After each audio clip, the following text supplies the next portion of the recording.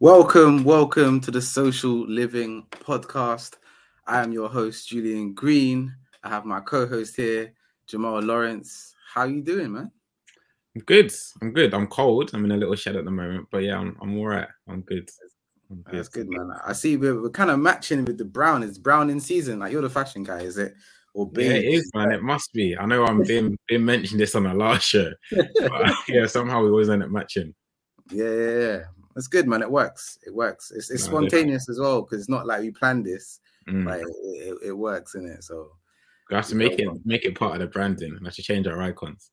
Trust me. Yeah, we do. Change the outfits every week. Top left. Yeah. How are you anyway? Yeah, man, I'm not too bad, not too bad. I mentioned last week I got a lot of changes in terms of work. So I'm just still kind of going through that. But yeah, other than that, like, life is good, man. Enjoying what I'm doing at the moment, looking for my next opportunity as well. Looking to grow more and more. So yeah, man. Just take it every day as it comes, What about you? How's life at work? Yeah, work's been hectic. It's been real busy. A lot of meetings, a lot of calls, a lot of strategic conversations, which has been good to be a part of. So I've not been a part of these before. So progression, but yeah, busy at the same time. So yeah, it's good, man. It's good for you. It's just that, especially that exposure. And I know we spoke about it off air. That exposure, being able to be talking confidently, be seen as a leader, is good. It can only enhance your career. So man, that's good. That is good, man. We've had some big news this week. Sad news in that. Just the fact that Jamal Edwards, the founder of SBTV, Smoky Bars TV, passed away quite suddenly. I know his mom came out with a statement saying that he died of a sudden illness. So I guess from us, we don't really know any more than that. But yeah, so just another one from the industry, from the scene, gone too soon.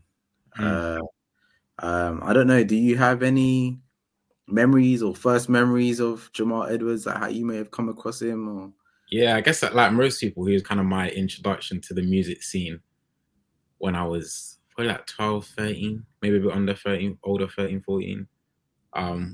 With his F64s and freestyles and artists like Lady Leisha breaking through, Ed Sheeran, Devlin, Professor Green, like all these guys were my experience into grime.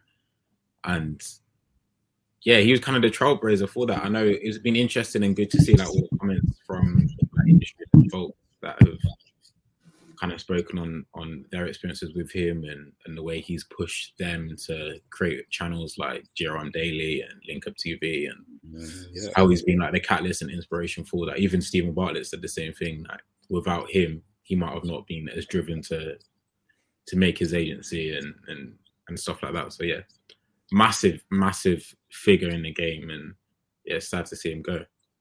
Yeah, no, big time. And like I heard about him like as a person before I ever met him. I met him one time.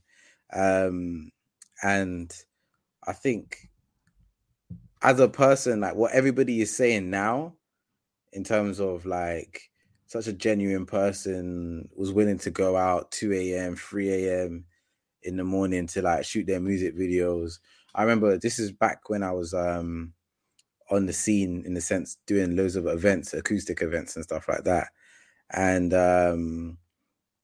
there was a rapper that we were connected to, that we were, I guess, trying to sign at the time. I don't know who we thought we were.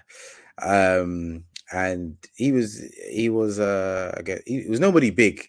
He just had a few freestyles on SBTV, and he just told us that, like, yeah, he always had him on the phone, always like wanting him to do another freestyle. Let's do the next F64, all these different types of things. But he was very, very positive, very motivating, encouraging, and it was like almost selfless. I didn't know him that way, but that's what was told to me, and that was like over 10 years ago. So like to hear like what everybody's saying now, it's like because someone else has already told me that 10 years ago, it's like, yeah, that's true about this person.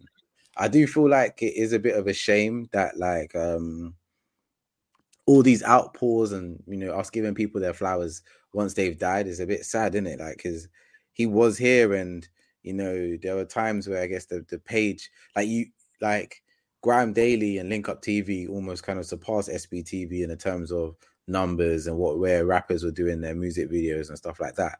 And it would have been an amazing thing if rappers could have like gave back to him in that way for his page, and just drop SBTV something as well.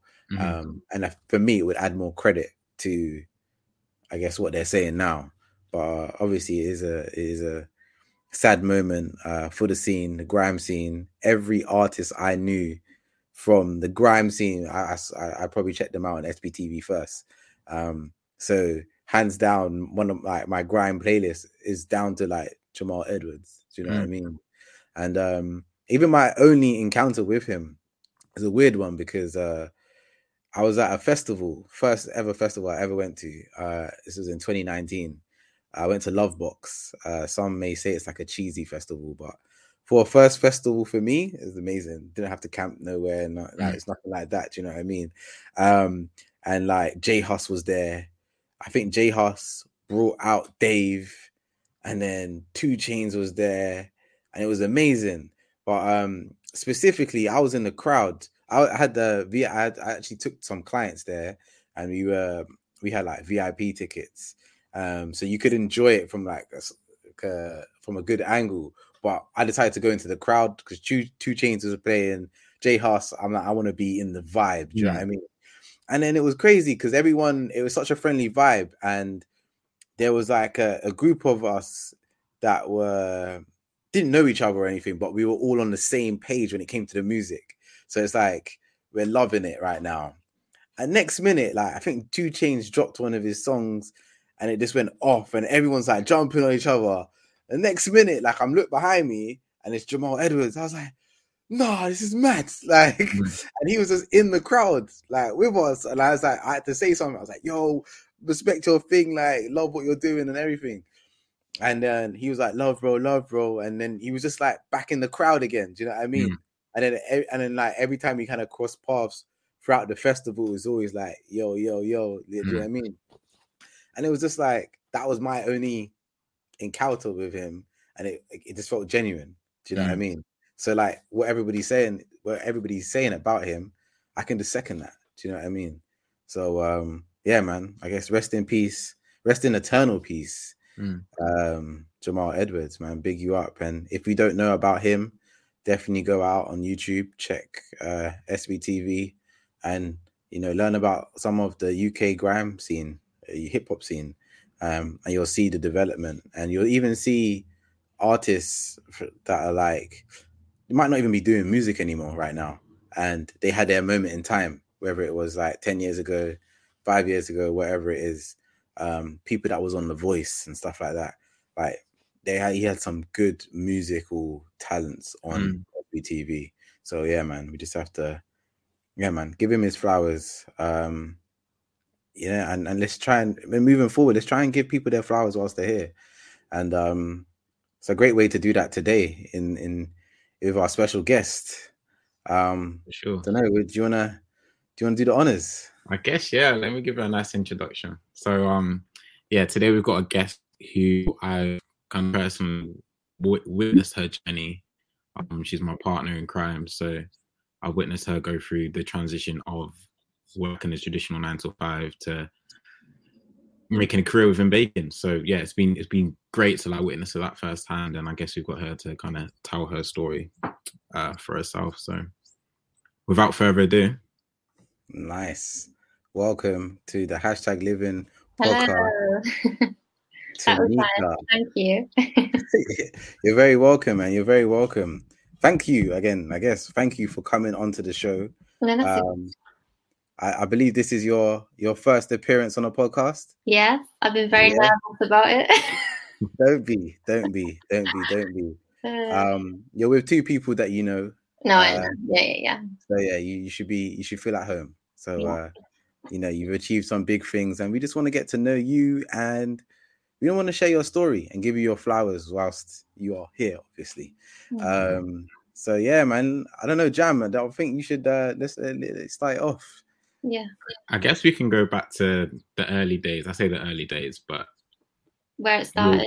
Yeah, where you started, but not in terms of business, but in terms of just career-wise and like kind of what you done after school, and we can kind of build up from there.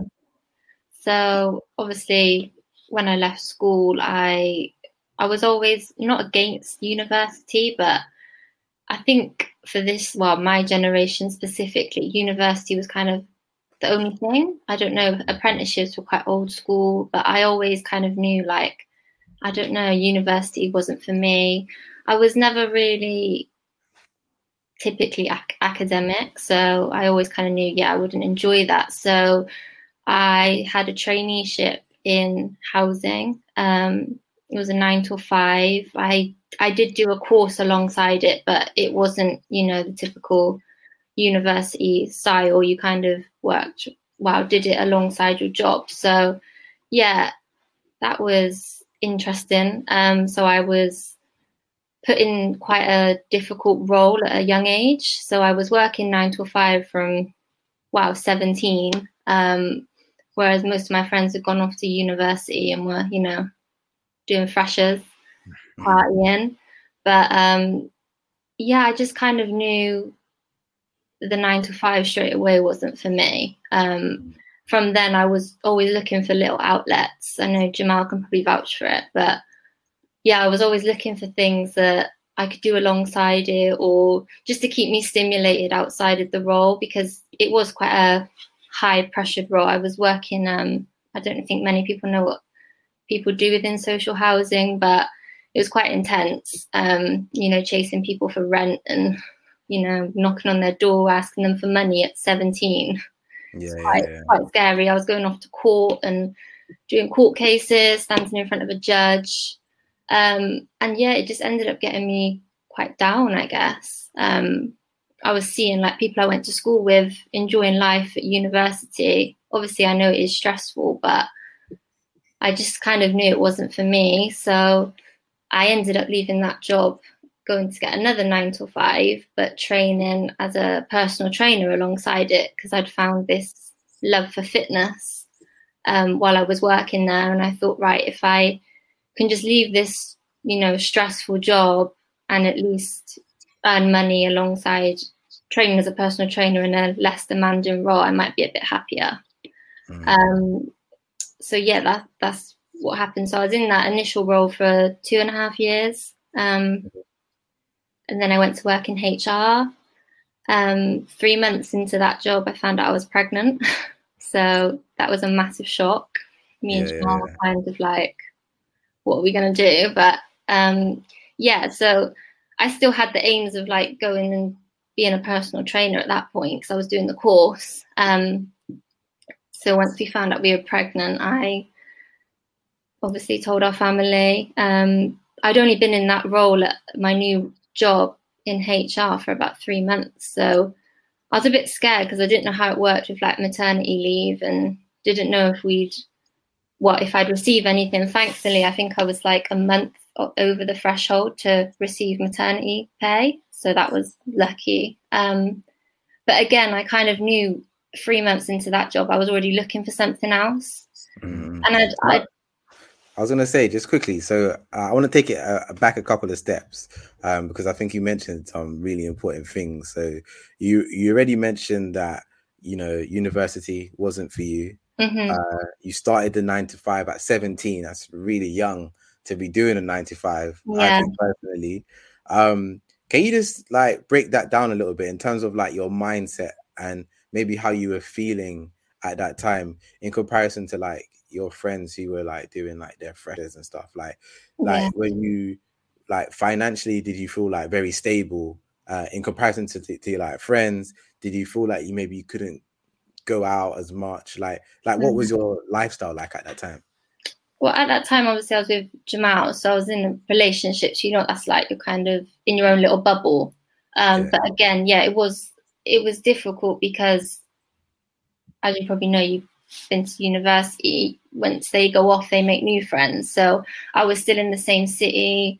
But again, yeah, I wasn't able to experience as much because I was working 9 to 5. I was doing it was a really intense job to the point where I think it had a really big impact on my mental health at that point, because I was going home on a Friday. You work all this week and you just look forward to Friday, and I just wasn't happy in the job anyway. And then it would get to like Sunday night and I'd just be dreading going to work on a Monday.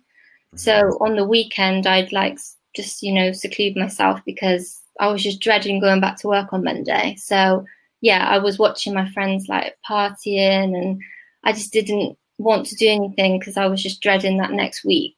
And yeah, it was nice to have, a bit of a better income. But again, it wasn't anything amazing considered how much stress I was being put through. So I think at that point is when I realized, is this really worth it? Like, I had and again, Jamal can tell you, I had a really long battle with myself. Do I leave? Do I stay? Because I was obviously doing the course, but I think in the end, it just comes down to your mental health, doesn't it? Because if you're that miserable and you're dreading every week the day before a Monday, it's just not worth it. So yeah, it wasn't a great time. I had, some serious talks with my parents as well, because they were quite worried about me because I'd missed the opportunity in their eyes to go to university. I knew in the back of my head, I'm still 19, I can go to university, but their mindset's different. But yeah, I just wasn't in a great place. So yeah, at that point, I'd found quite a love for fitness, which is when I'd decided to do a personal training course. But I thought, whilst I'm in this role, my mental health isn't in the place to be doing something fitness related, because if you're not mentally happy, how can you be physically fit, if you know what I mean? So I thought, if I can just go and find like a basic 9 to 5 that I can just work Monday to Friday, not stress about it on the weekend, I can really put my all into the personal training. So yeah, that's how I kind of got there, and what made me realize I wasn't happy.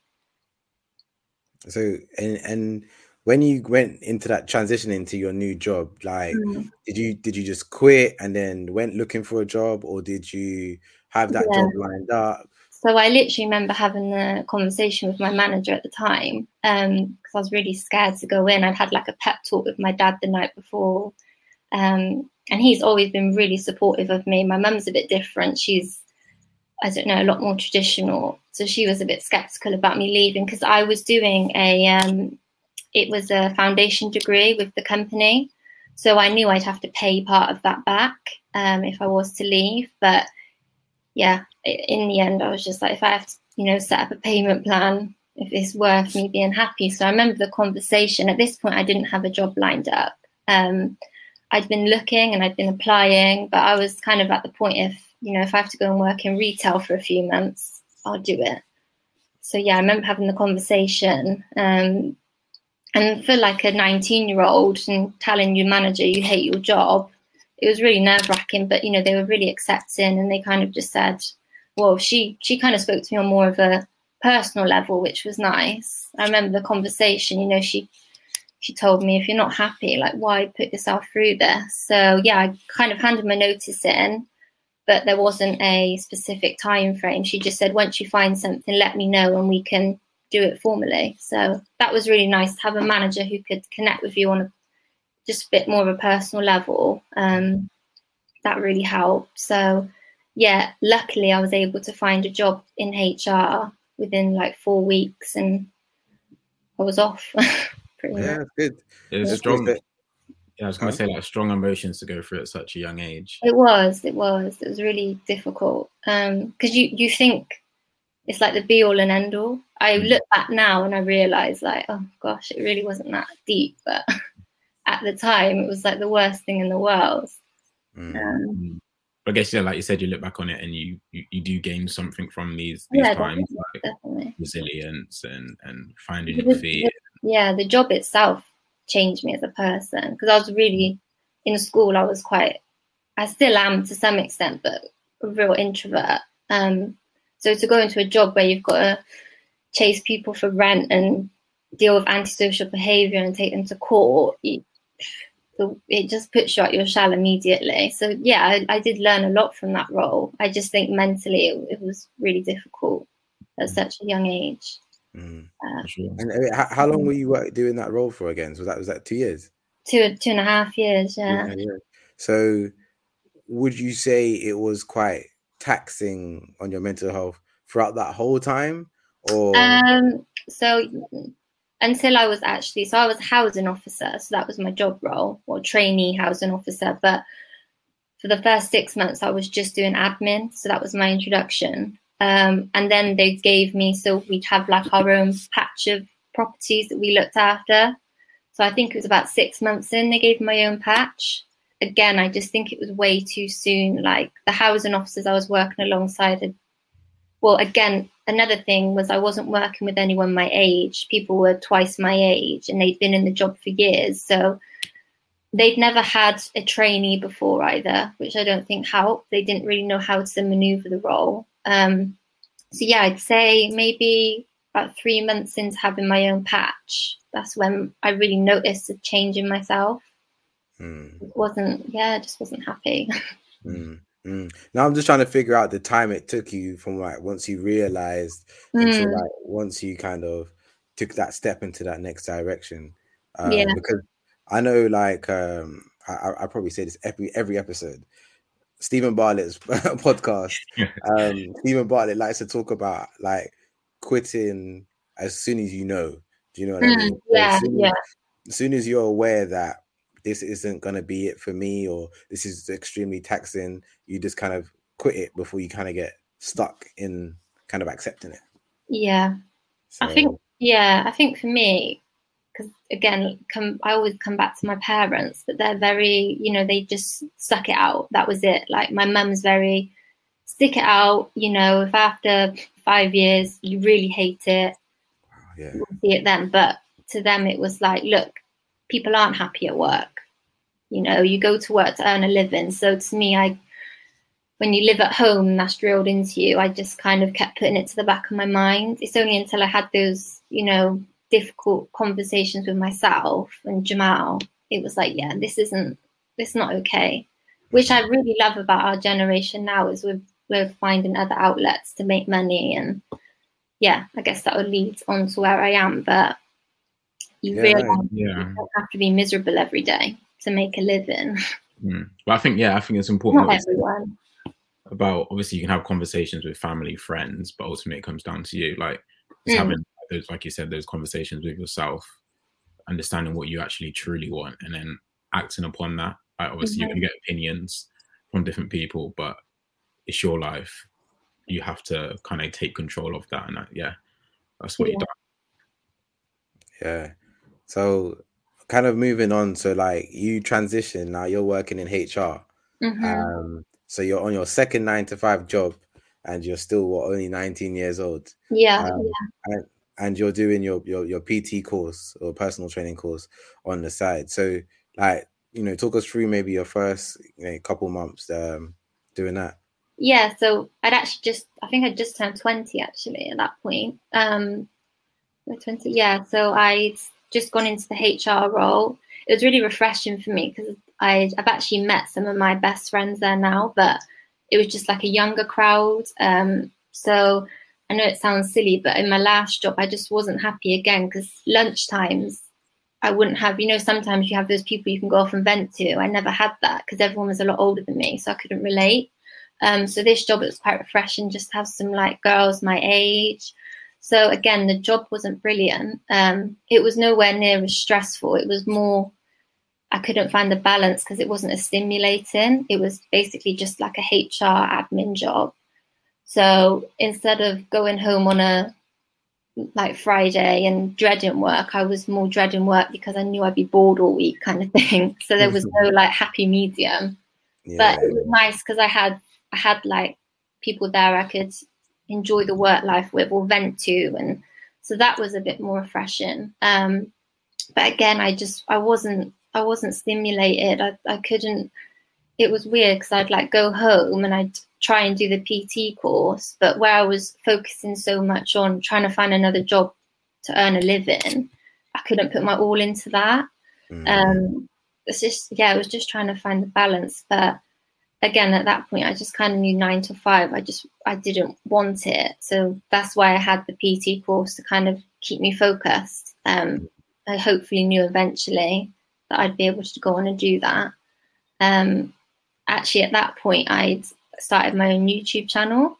So it didn't really go anywhere at all. But it was just kind of having that like outlet for me, just to focus on when I got home from work. So, and like I'd focus on my Instagram account, knowing that hopefully once I'm in a position and I'm qualified, I could have that there as a foundation. But yeah, 3 months in, I found out I was pregnant. And that's where it all kind of changed, I guess. Yeah. I think, you said some good things there, man. Because like, obviously I mentor kids between the ages of like 14 and 18. And a lot of them feel like they don't know what they want to do and things like that. And your story right there, even what you just shared so far, I think is really important because you've gone, you have like this 9 to 5 and that's just not it. And you still went home and tried to stimulate yourself, which could just lead to different opportunities. So you did your YouTube channel, you did your PT course, you just tried different things, not knowing if it was going to be like long term or anything. You just tried it and you just wanted to see, okay, where would this go? This is just an outlet. That's all it was for you. And I'm sure as we kind of go on, it will probably lead to more opportunities. So you're now what, 20, working in HR. It's, you like the environment, but you don't like the job itself. Yeah, exactly. And now you've been given a blessing of having a baby, which was obviously unplanned. So how did you take that on? Yeah, that was a bit mad. Yes, obviously we found out, and it was weird. Although it was unplanned, I just knew that we'd be okay. I'd actually be more scared now if I was pregnant than what we were back then. Yeah. So yeah, it's weird because I look back now and we were so young, but to us, we just knew we were ready. I mean, we'd been together 5 years. Most people looked at us as, 2 16-year-olds that got together and were somehow still in this relationship. But I just always knew we'd be okay. So yeah, I remember having the conversation with my manager. I told her really early because I didn't know I'd never done this before, obviously. So I didn't know when you were supposed to tell people. So yeah, I remember like saying to her, I'm pregnant. Will I be entitled to anything? That's literally the first thing I said. And she said, no, don't worry about it. We'll sort it out. So at that point, I knew I had to stay in the job. I didn't have no choice because I was actually looking at that point for something else. So yeah, again, I knew, it was just a really crazy time when I think back to it. Did the pregnancy at all like change your outlook on work and like what you wanted to do? Like at that point, was you in the I knew it would obviously affect personal training. I was at that point, I was trying to think of ways I could incorporate it into being a mum. So I thought about, maybe I could do, mum to be classes or get like after like, I don't know, postpartum women into like classes. But again, I think I was a bit naive because I didn't know how I would complete the course being pregnant because I'd never been pregnant before. And when I suffered with morning sickness and not wanting to go to the gym, it kind of completely threw me off track. But yeah, at that point when I found out, no, I thought I can still do this. Like people get on with it. But it was only like halfway through the pregnancy, I realized I was probably not going to be able to do it as quickly as I thought. Yeah, it was the job more than anything. Did you complete the personal training course in the end? No. No matter what, to this day. Is it still something you might want to complete? I don't know, probably not now. No. I think I got like halfway through and I was too sick in the end. I thought I can't do this, but Yeah. Cool. Okay, cool. So obviously you went through the I guess the obstacles of being a mum, going through the things like morning sickness, hormones, all those different things. We don't need to go into any details about that, but just to kind of set the scene. So now, let's say you've given birth, you're receiving your maternity pay. Like how long were you expecting to like take off work? Like when like after your son was born, like how long did you think you're gonna wait until you kind of go back to work? Yeah, so I knew I'd be entitled to something for 9 months, and we kind of worked out we could live off that. So I set that like initial time frame. Amazing if we were able to take a year, but I kind of realistically knew a year wasn't going to be possible. So yeah, that's kind of where the baking career started, I guess. So I just had my son, Elias, and I know some mums are probably going to like scream at me for this, but he'd just been born. And it was about 2 weeks in, I was just really bored. But I was living in the Forest of Dean. Not many people are going to know what that is, but there's not a lot going on. I didn't really have any other friends who had children. Again, being quite a young parent, I didn't really put myself in those positions to go to like mummy classes or anything. So yeah, I was just a bit bored, which is when I started baking. I actually started doing a bit of baking on maternity leave. I don't know if Jamal remembers, but yeah, I remember. I'd like come home and there'd be like a lemon drizzle cake because I was like, I don't know, I just didn't have nothing to do. I was actually like quite blessed within the end of my pregnancy because I felt fine. I didn't really suffer with anything. So yeah, when Elias was born, I just started baking. I'd really got into Instagram as well, like finding other bakers, and I don't know, I just kind of found a bit of a hobby, I guess. So yeah, I was baking for like Jamal, my family, and then I ended up I'd found these like cookies on Instagram. So they were like deep dish cookies. And I remember saying to Jamal, like, oh, I've got to learn how to make these. Like, I don't know what it is. I just had it in my brain, like, I have to make them. I didn't know how people were making them. I didn't know how they were getting the shape. And I ended up doing it one day when he was at work and Elias was asleep. And I'd taken all these photos and I'd done all these different flavors. And I was just so happy because I'd found out how to do it. And I'm still not going to tell people because they always ask me. And I'm like, no, I'm not letting anyone into this secret. Yeah, so I'd like made these cookies and we were going to visit a friend that weekend and taking them with me. And she ended up putting them on her Instagram. And at this point, I kind of had like a little Instagram page that I'd made out of like boredom. And I was just posting my bakes. So it was more like a blog than anything, like something I'd made today or me baking on my stories. This was all while like Elias would be napping or asleep. This is pre-pandemic, right? Yeah. So this is probably, I don't know when the pandemic really started. It was about March, wasn't it? Yeah, 2020. Yeah. So this was probably like December, January 2019, 2020. And I think it was in the December that I had taken these cookies to a friend and she put them on her Instagram. And she tells me she got loads of hype over them. So I wasn't expecting it. I was just kind of like giving them to her because I'd made them. And I remember getting my first like DM and someone was asking me if they could buy them. And at that point, I didn't know what I was doing. I remember like I was sitting with Jamal. I was like, someone's asked to buy them. Like, what do I do? So that was just crazy. Like, even that I never expected. I was just kind of doing it for fun. So yeah, I can't really, I think it was just the one person. But I was going away that weekend. The weekend the girl had asked to buy them. And I said to Jamal, like, I can't do it. He was like, you have to do it, you know. If you don't do it, like you're missing out on an opportunity. And in my head, I thought, I didn't really want like an opportunity. I was just doing it for fun. And he actually ended up delivering them for me. So he drove from the Forest to Cheltenham, which is about 45 minutes, delivered these cookies that I'd like made and sealed. They look really bad when I look back on it now, but it's crazy. I remember that day. I remember walking up and down trying to find the house.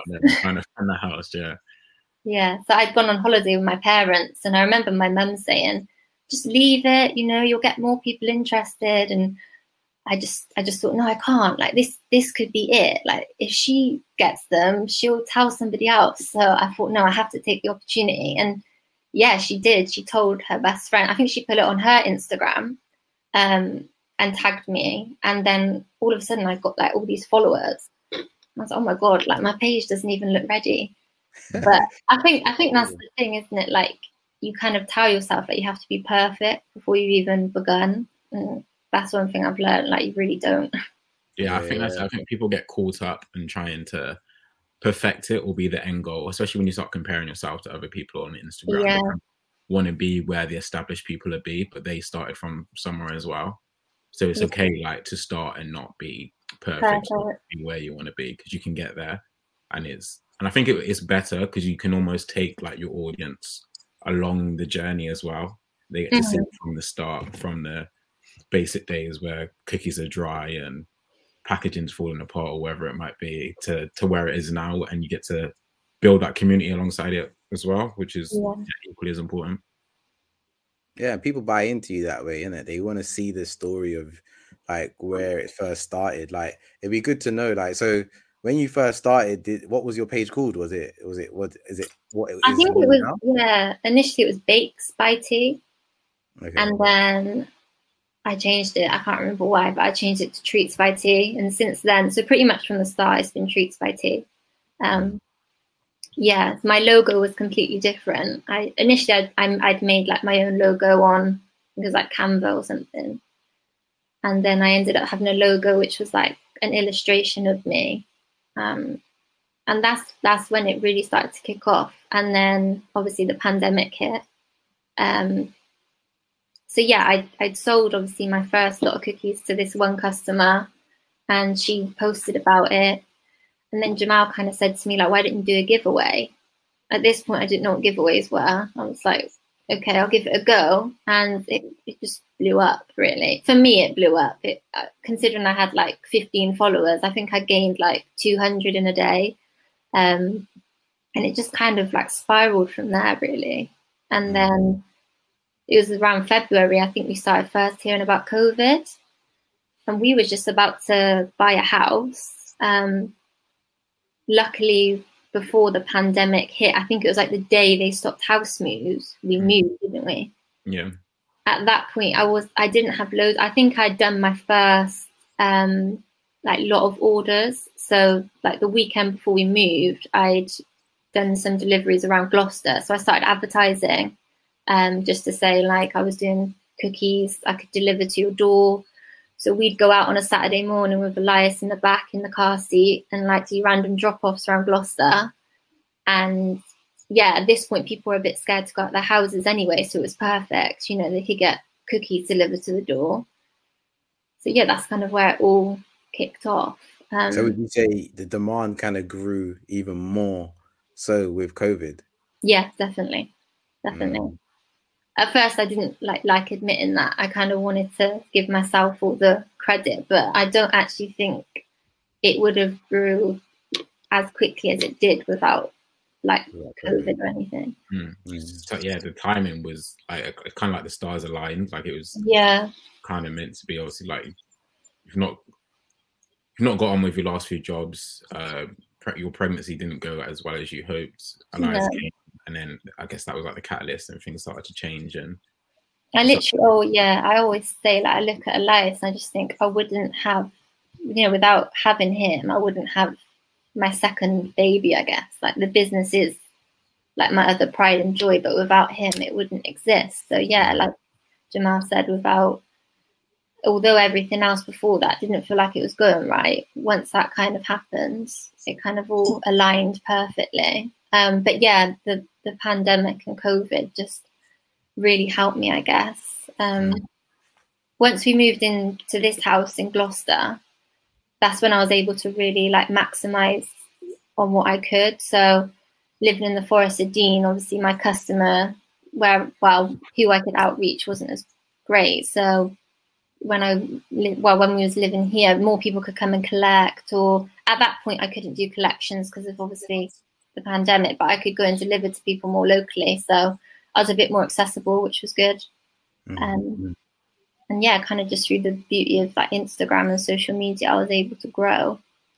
So I would like bake everything on a Sunday evening, and then Mondays I would just go out and deliver whilst Elias would sleep in the back in the car seat all around Gloucester. And that was at the very start of the pandemic. It's just crazy the amount of people that wanted cookies and brownies because they couldn't get them from like other cafes because they were closed. I was like, yeah, God's gift at that point. Yeah, it sounds amazing because you literally did grab like this opportunity with both hands, and yeah, I did. It sounds amazing. And I really want to show the other side as well. So I want to know, like, so you made your first sell, you had no idea what you were doing. Yeah. So like, as the demand grew, like, what obstacles did you face? Like, did you end up changing the packaging straight away? Like, what did you do? Like as you started getting into more regular deliveries and things like that?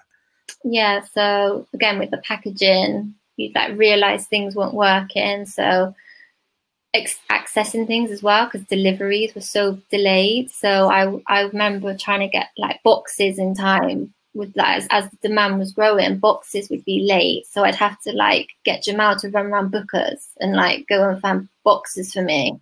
And then apologize to people because cookies were in pizza boxes, because deliveries at that point were like ridiculous. Just moving into a new house, I was like trying to suss out the oven, like, because I had this like demand, but we was like trying to bake in a new oven, so that was really difficult. Like trying to get, I know it doesn't sound difficult, but it is, like trying to get your cookies to bake perfectly. Yeah, and just having a baby, really, trying to do that around him. Jamal was working from home at that point, so I'd like try and ask him to watch Elias, but he couldn't really because he was trying to work. So it was stressful, definitely. A lot of nights in the kitchen. I feel like you're going to say something. You're smiling. I was going to say about the Kinder Bueno story. Oh yeah. So there was this Kinder Bueno spread, like really popular, and everyone, you could get it from Morrison's. That was it. It was like a white chocolate hazelnut spread, and it had just vanished. It had gone out of stock, and I had like, I don't know, loads of Kinder Bueno cookies ready to go out. Couldn't find this spread anywhere. I was ringing Morrison's like all around the area, couldn't get it. But I think you ended up finding it, didn't you? I sent you out on like a goose chase to go and get it. But yeah, I was just going to say, it got to a stage where obviously that was your most popular flavor, and there wasn't any Bueno spread available. No, the demand. I remember one night being in the kitchen trying to make our own spread. We did try and make it. Yeah, we was blending up hazelnuts, probably waking up Elias. Did you get like close? Yeah, at one point I thought we could sell this. Yeah, I remember we were like crackheads in a crack den, like like blended it up. Go out and sell it. So many hazelnuts. Yeah, I did think at one point we could sell this, but I think I ended up finding a supplier online and getting it in like a bigger batch. So even in that sense, like, I just knew I was growing because I couldn't even source it from local supermarkets anymore. Yeah, but again, like with the other side of it, it was just more the late nights or the stresses it takes on you, like trying to be a family. And then I felt guilty almost that I was meant to be enjoying mum life, but that I don't know, it's not that wasn't fulfilling me enough. It's just that I'd kind of found this thing at that point in my life, and I didn't want to let it go, if you know what I mean, because I'd searched so long for something that I enjoyed and would hopefully make me some money. I knew I couldn't just stop because I had a child, and it did work perfectly because I could kind of do it when he was napping. But yeah, it was definitely stressful in the beginning. And that's an important note as well about mum guilt and how women real. Are in business and have their own business or are just working in general, how they cope with that. What advice would you kind of give to other women that kind of strive to have their own business or kind of focus in their career whilst having kids? Yeah, I think you just got to realize that I mean, at that point, he was so small, he didn't have a clue. It's more his age now. So now he's a toddler and he wants me to interact with him. You've just kind of got to set your side of time, but you've got to like make a living at the same time. And he understands that. He will as he gets older. I mean, even now he'll say to me, you know, mummy work, mummy bake. It's easier now he's older, but I don't think you'll ever be able to get over the mum guilt. I think it's just a thing. Like you'll speak to any mum, and I don't know if dads get it as much. I don't know. But yeah, I think we are slowly like getting to that point where it's becoming more common or more accepted. I don't know, where mums like can work, and a lot more mums do work full time. I mean, I did end up going back to work part-time for a little period of time alongside the business. And that was probably like the most guilt I'd ever felt, because I was baking every evening and then going to work, you know, 3 days a week, and he'd go off to the childminder. So that's the worst like mum guilt I felt. But at that point, it was more so, you know, whilst he was tugging on my leg, I was like trying to get a batch of cookies out really quickly. So, yeah. But I don't think we'll ever combat it. Yeah, it's interesting you say that, because I had a similar conversation with my wife earlier today, asking her if she ever felt mum guilt, and she mentioned the same time period as well, where when she started going back to work and we had to leave our son, you know, at the childminder, it was at that point where she kind of felt it. But she said to this day that she doesn't feel that anymore. It was just that at that time she might have felt like, I could be teaching him something, or I could be, you know, that type of, you know, I could be doing a little bit more with him as opposed to somebody else doing that for me. But she said as time kind of grew, it was like, no, this is probably what's best for him, because he needs that interaction with like other kids and things like that. And we saw more growth in our son like during that period than we did maybe a couple of months before. Yeah, definitely. And I think it's that initial, because you're so used to spending all this time with them. I think more for me it's because at that point we was all in a lockdown, but whereas most people were switching off and, you know, kicking back, I was so busy. And Jamal was really busy because he was still working. He didn't stop working at all. It may have been from home, but I think the job got even busier at one point. Yeah. So we had like our son at home with us, and we're both trying to technically work full time. So yeah, that was more my guilt. While I saw some of my friends like going out on daily strolls, I was trying to run a business and Jamal was working. So that's where my guilt really hit in. I thought, gosh, should I really be doing this? Should I be soaking up the time with him instead? But I'm glad I did, because it's got us, to where I am now. Mm-hmm. Right, it's an amazing journey. I think one thing that I would like to know as well is like, you know, how did you deal with like the pricing of everything? Did you always run at a profit? Were you working at a loss? Definitely, yeah. Within the first, 6 months to a year, I'm going to be completely honest, I've never been great with like the whole, you know, profit loss, etc. In the beginning, I was kind of just winging it. I didn't really know. But yeah, I was making money, but not to the extent I knew I could be. But I kind of learned that along the way, you know, with cheaper packaging, buying things in bulk. In the beginning of the pandemic, I couldn't even get flour at one point. So I'd be going to corner shops where it's really pricey, because that's the only place I could buy it. So at that point, I probably, you know, was running at a loss, because you just couldn't get flour anywhere. I remember queuing at Lidl from 7 in the morning and it opened at 8 just so I could get in there and get the first bag of flour. So yeah, it that wasn't easy with trying to, you know, source the best places, you know, to make the most money. But for me, honestly, like I say it now, obviously I do it full time, so it is more so about money. But when I first started doing it, it really wasn't about that for me. I kind of just found a hobby that other people enjoyed, and I was just doing it. The money kind of came with it, which was great. But yeah, I definitely probably was running at a bit of a loss in the beginning. And how would you like? like, are you happy with the process that you kind of went through to kind of work it into a profit now? Or is there any advice you may give to someone that could maybe like avoid some of the mistakes that you made to kind of, reach that point? I mean, with me again, if you are looking to, it depends what vision you're going into it with. Like if you kind of fall into something like I did, I would take that journey again, because it's kind of got me to where I am now. But if you are going into, with a business mindset, just trying to find out, where you can source things, more like wholesale, trying to find out, I don't know, the cheapest packaging that you can get, because, that there's a lot more places out there than you think. And just doing your research, really, because I definitely didn't. I would buy stuff off eBay just because it was the quickest thing I could find, rather than finding, the cheapest thing I could, not the cheapest, but, the more accessible it was, I would just buy it. So I didn't really go into it with the best approach. But again, I didn't intend on it, so it was a bit different.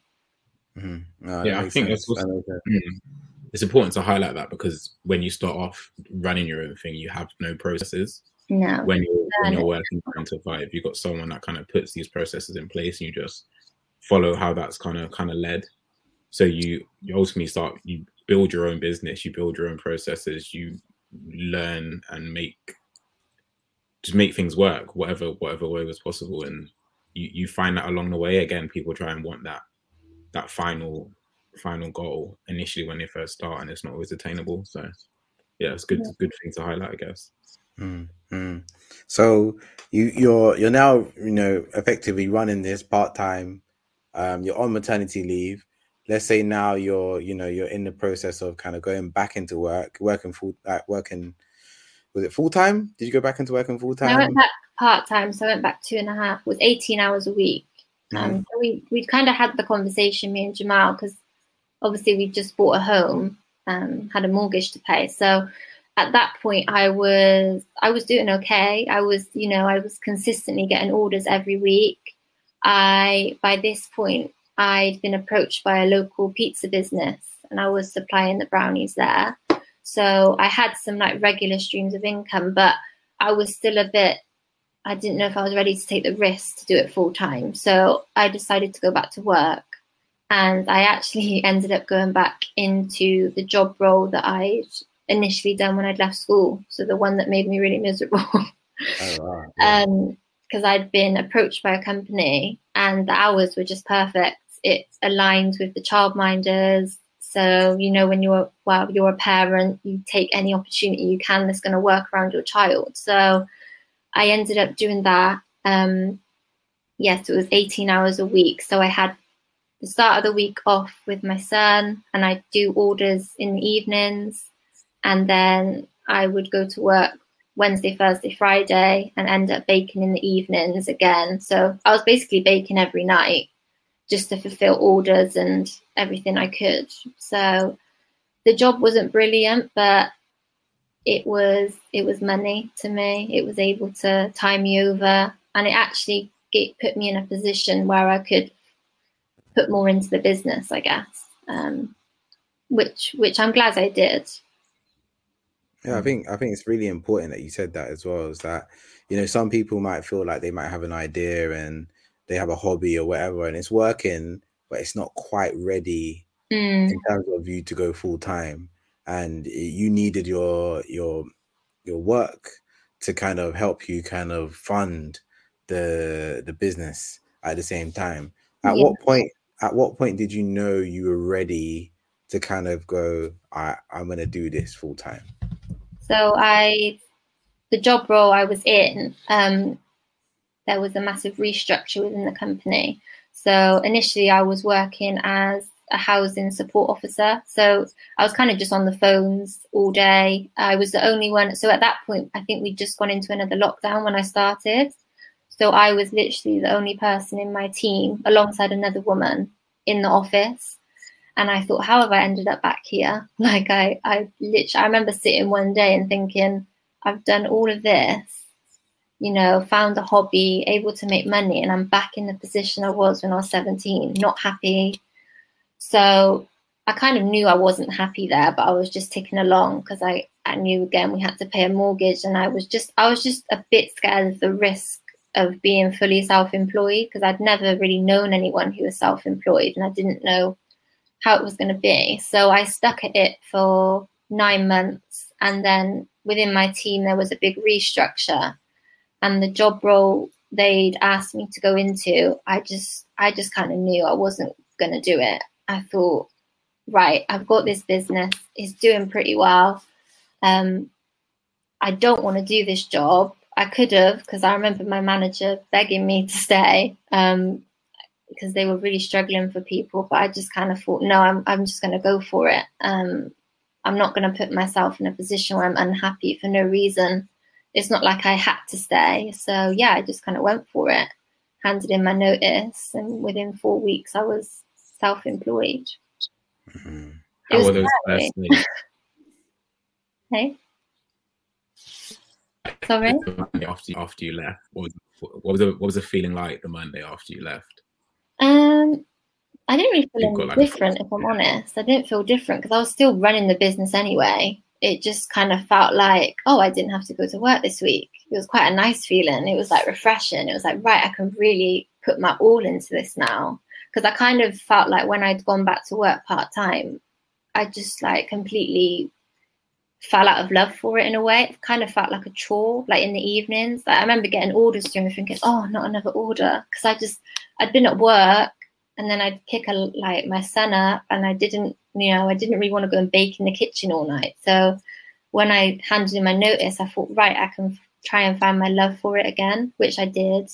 Again, with like social media, I just completely fell off, because the last thing I wanted to do was, post on Instagram or when I'd been at work all day. So yeah, it was good. It kind of like gave me that motivation again.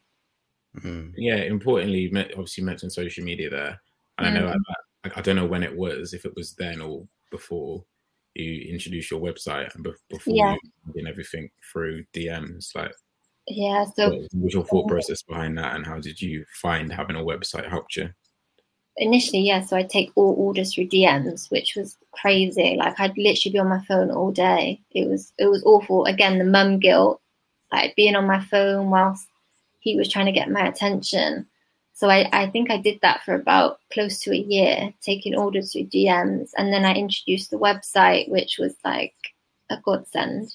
I do still get inquiries over DMs, but nowhere near as what I used to.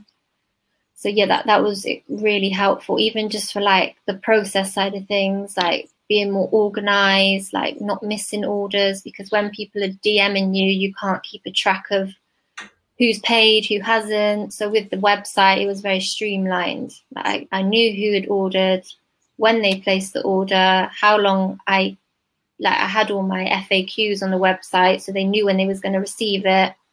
Again, I made the website myself, so there were still a few like teething issues, but it definitely changed the game for me. Like I knew how did you know that you needed a website? So like you got all these DMs and you're thinking, oh, this is crazy. Well, did you feel like, oh, I can just answer every single DM? Like at what point did you like, okay, the solution to this is going to be the website?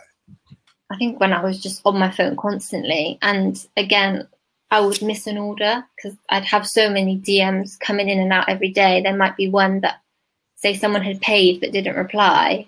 I'd miss an order and they turn up at the door, and I was like, oh gosh, yeah, I had that a few times. So I knew that was, it's time to move away from this. I can't keep running the business this way. So at that point, I decided to open up the website. It was just too messy. It was too messy, and it was taking up too much of my time. I didn't need to be sat on my phone, but I would, because as soon as I got a DM, I felt like I had to answer it because I didn't want to lose the order. Whereas with the website, it was kind of up to the customer when they wanted to place it and how they did it. Amazing. That's amazing. I love the growth. I think the growth from me, I've seen it. I've ordered your cookies. I think I do. I think every time I do it through DM. Obviously, because I know you Oh personally. no, that's fine. No. To be honest, loads of people still do it through DM. But if you haven't tried her cookies, they're amazing. Some of my favorites are I love birthday cake. I don't know if that's still in demand, but that to me is just like No, it's not as popular. I feel like more people need to try it, but it's not as popular. Oh, it's an amazing story, and I feel like I still have a few more questions because I know we spoke about pricing. Jamal mentioned obviously social media, and obviously it's clear that social media is like your main marketing platform, right? Yeah. Do you want to tell us about some of the strategies that you use to kind of help, build demand and promote your products and services? I think I'm still learning, definitely. Like Sure. I'm very lucky I have Jamal as well. Just being consistent for me. I think just being consistent. One thing I've found like recently is just being active on your social media. I find when I have a period of not being active and not posting anything, my orders, weirdly, you notice the change, like my orders will dip. I find it, I say this to Jamal all the time, but I really don't like social media. So it's difficult for me because I don't enjoy it, but I know I need it because I wouldn't have had a business without Instagram. Like I say it all the time, without Instagram, Jutes by Tea probably wouldn't exist. And it's a scary thought, but this is why I'm kind of glad I got the website and I knew I needed the website because I couldn't solely depend on, a social media page to run my business, especially going full time. But yeah, strategy, to be honest, I'm still learning. Like for me, it's just being consistent on, on your socials, and keeping your audience engaged with what you're doing. Reels, I know at the moment is like what everyone is about. I'm trying, like I really am, but I find it's harder than it looks to me anyway.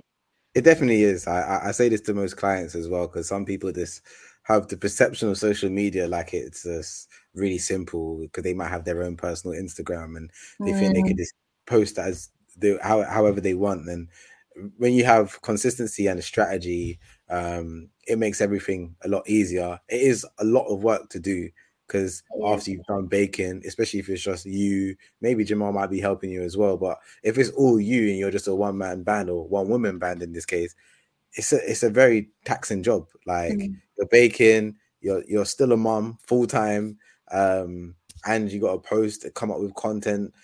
How are you gonna what you're gonna come up with? You got to write calendars and all these different things. There might be more than one social media platform that you used. Are you using other platforms outside of Instagram?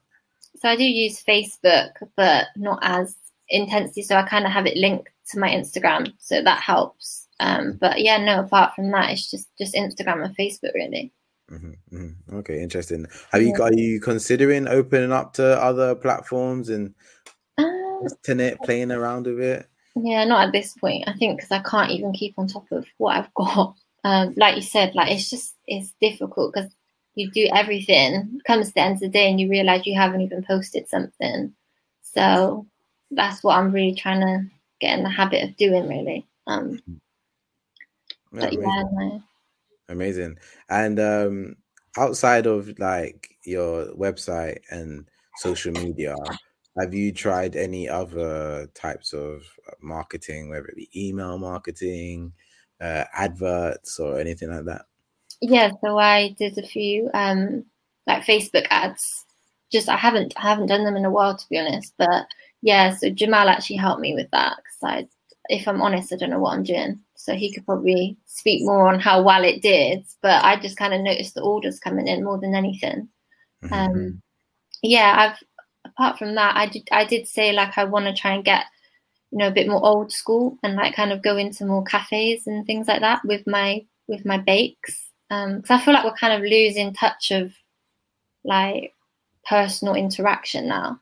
Like I remember when I used to I still get flyers through the door of people's businesses, and we don't do that anymore, do we? It's all online, and it does scare me a bit because it's kind of like, if I didn't have this, then would I have a business? So I would like to. I think this year, like trying to get my name out there a bit more personally is my aim. I guess your markets come into that as well. That can My be seen markets, as a type of marketing. So having like a physical pop up. I forget about that because it's like once a week. So yeah, I do the market at Swindon every Sunday, and that's been really good. Even just to have like my gazebo with my social media, I kind of notice at the end of the day I've like gained a few followers from people who have just seen that. So that has been really good, and it's really nice getting to know your customers or just having that personal interaction, and without having to have a shop or anything. So the market is good. I would like to get into a few more markets in the future, but we'll just see how this one goes for now. If you mentioned the gazebo, and obviously your branding's all over that, was that like a conscious, when did like branding and marketing become like a conscious thought of yours? So I know just knowing the business and where it's come from. I probably think like to that.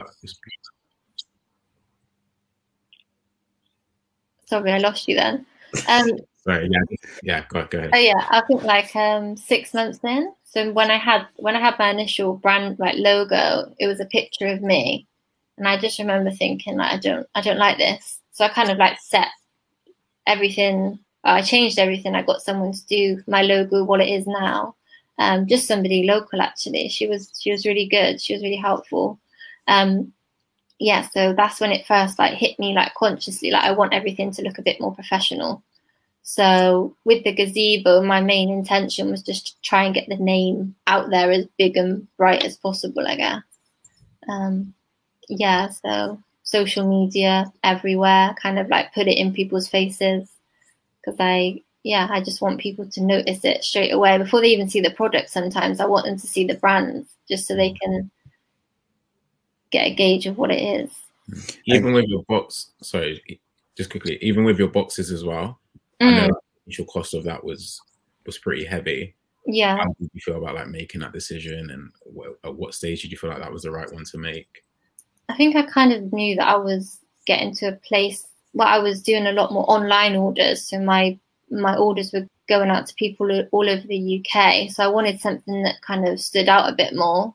I'd ordered off other small businesses at this point because, you kind of get into like a Instagram, I don't know, you just end up connecting with loads of people in small businesses, and I'd ordered from them and their boxes were a lot more personal. So I thought, maybe this is something I should invest in.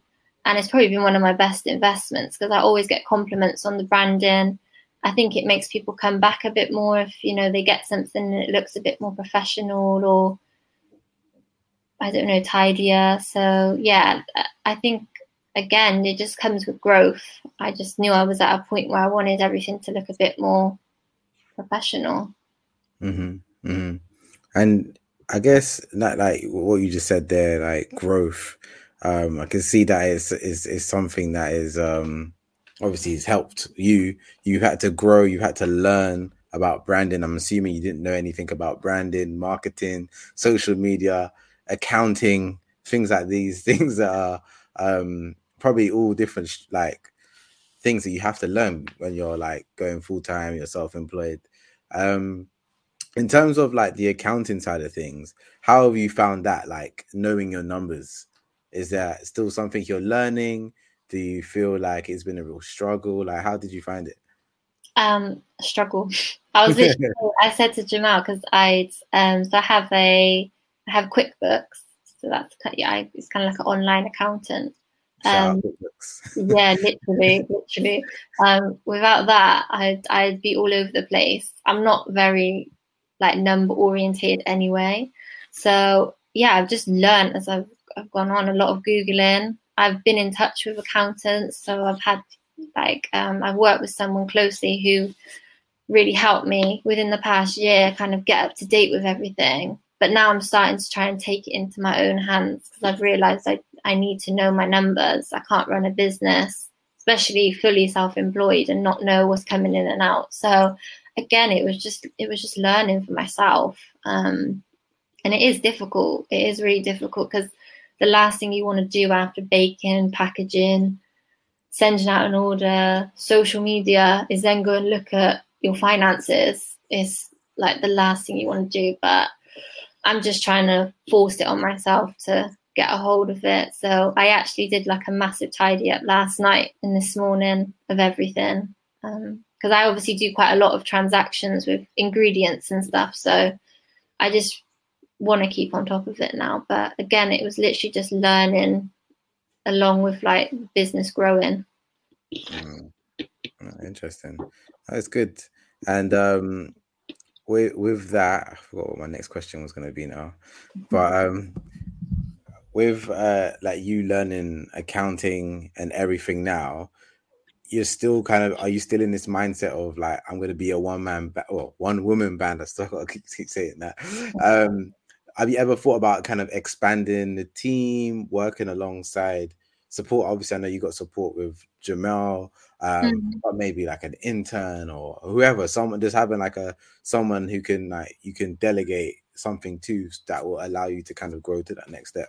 Yeah, I would love to. I've spoken about it with obviously the markets. I'd love to like go to more, but it's just me at the moment. So I think in the future, I would love to get someone on board who'd be willing to attend that for me. With regards to the baking, I mean, at this point, I'm just trying to really stretch myself to like the absolute limit. And I think then I will consider maybe taking people on. But at the moment, I don't think I'm quite in the position to. Just more with space than anything, because I'm still doing everything from home. But you know, it's definitely something I want to do in the future if I could expand. But yeah, more so with the markets. I think if I could get my name out there even more, I'd need the help with it. So yeah, it's definitely in the run up. Amazing.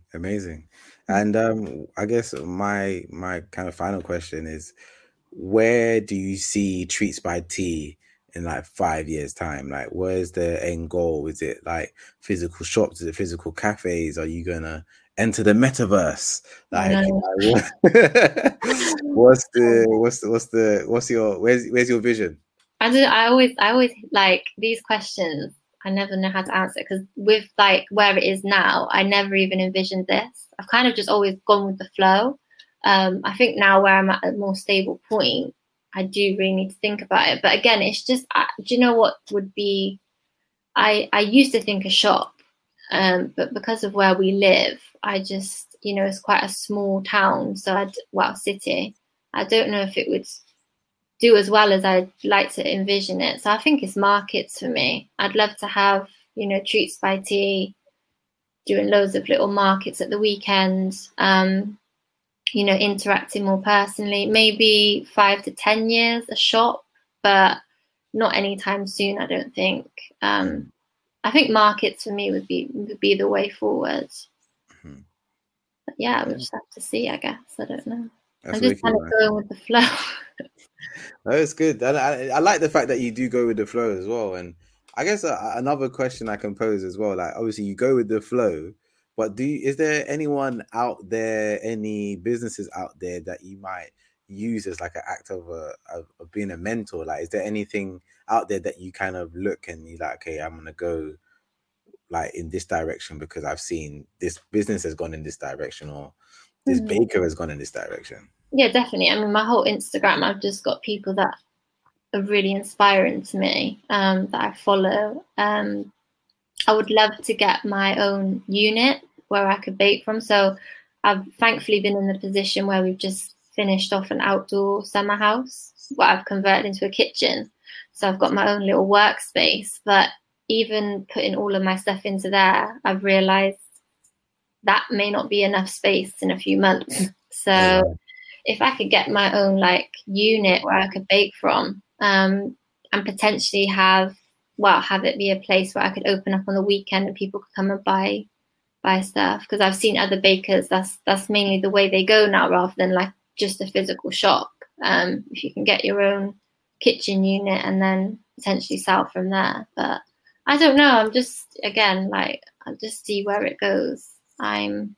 It's hard enough as it is, like trying to run it and be a mum and sustain everything else. So I'm just grateful for where it is. I never ever thought I'd be in a position where I'd be doing this full time when I first put up a cookie on Instagram. So yeah. It's an amazing journey, man. Amazing story. And yeah, you're doing a great job. Like, so like I see you anyway. I've seen the growth from nothing to this now, and the fact that, you know, even interviewing you now is a great thing. And obviously you're always welcome to be on the channel whenever you want. So you're obviously more than welcome. You know, every week, me and Jam, we do like a hot seat question. So normally we aim it towards like yourself and us, the host, but this one we're just going to aim it towards you. So it should pop up on the screen now. So do your followers like you for you, or do they like you for what you do? What I do. Like, half the people don't care who's behind the screen. They just want the brownies or the cookies. I can answer that. Yeah, definitely. Do you reckon there's like not even a single portion of like your followers who are like, yeah, no, I say that, but I do actually have like a lot of mums that follow me, or a lot of other bakers. So I'm in touch with a lot of other small business owners, and you know, we'll conversate quite often. So yeah, I mean, I'm sure there is a small percentage that are interested in me or like me for me, but again, it's definitely the product. Yeah, of course. The brownies are amazing. Yeah. That's good, man. All right, good, man. I like that a lot. Jam, I don't know, you got any other questions? I guess I think we might be backtracking, but I guess in terms of what keeps you motivated, I know obviously being so close to the business and close to you, I know like each week has its own problems and its own issues, from postage to running out of stock to bakes gone wrong. What kind of keeps you like on track, or how do you find staying motivated throughout all of that? Because it's not just a journey that just goes up and everything's great and plain sailing. You have down days, down weeks, down months that you have to kind of struggle with and get by. Yeah. So what kind of keeps you motivated throughout? I think just seeing where I am now, and just seeing the growth. Like, before having the kitchen like outside, it was seeing how many orders were coming in, or when I did have that bad week, having customers message me and say how amazing that order was. So with all those, I think we kind of normally focus on the negatives. So that one negative comment amongst the hundreds of amazing comments, you focus on that negative. Whereas now I'm more trying to focus on the positives. So yeah, there has been a lot of ups and downs, definitely. But I think it's just seeing where you are and focusing on how you've got there and why you're doing it. It makes me happy, I guess. It's like my other little baby. So yeah. You're watching it grow and grow. Yeah. And grow. Yeah. No, it's amazing. It is good. No, I love that. Yeah, I don't know where to take it next. I don't know. Should we wrap it up, Jam? Yeah, no, happy, man. I think it's been a good episode. It's been good for me just to hear your story and hear it from yourself. I don't actually gone through. You're there for all the bad times. Yeah. When someone's turned up and I don't know, I forgot their order, or I don't know. There's been a few incidents, but that's also a talking point as well. Like, I know you personally and how you take that type of stuff, and it can be tough on you. And it's been good to see how you kind of flip that on its head, and you've turned some of your like customers that have been disappointed into your best customers that come and buy from you quite often. So yeah, it's just been good. It's been good to see that growth, like personally, as well as your growth throughout the business. And it's been Sorry. No, I was just gonna say I'll shout you out because half the times I've been in those moods. You've been there to deal with it and look after Elias. So thank you. Yeah. Couldn't It's really good, man. And yeah, like, to be fair, like, Jamal, you deserve your flowers as well, because even some of the parts of Tanika's story where she talking about, you know, her ups and her downs, and it's like you have been there to be her rock and at those times, and like it's testament to who you are as a person, that, you know, you can support your other half's dreams as well as, you know, push for your own as well, and you're keeping your family together. You're encouraging her to, you know, take the opportunity. Like, she had the battle specifically where you know, you're about to sell your first cookie, and you're about to go away on holiday with your family, and your family's telling you, just leave it, but, you know, Jamal's there to say, no, you have to take this opportunity. Do you know what I mean? And that's helped you sell your first cookie. And to see that from, like, that was back then to where you are now. Like, if he didn't do that, what would have happened? Like, I know.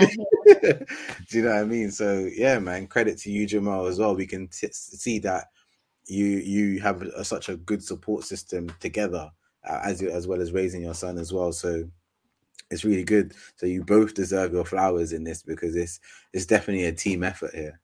Yeah, definitely. All those nights as well, like, go. Okay, yes, I'm good. It's good. So Tanika, where can they find you? Tell you know, drop all your the socials, the websites. Where can the people connect with you and, you know, order their cookies? So Instagram is _treats by T, and then the website is www.treats-byt.com, and I post all over the UK.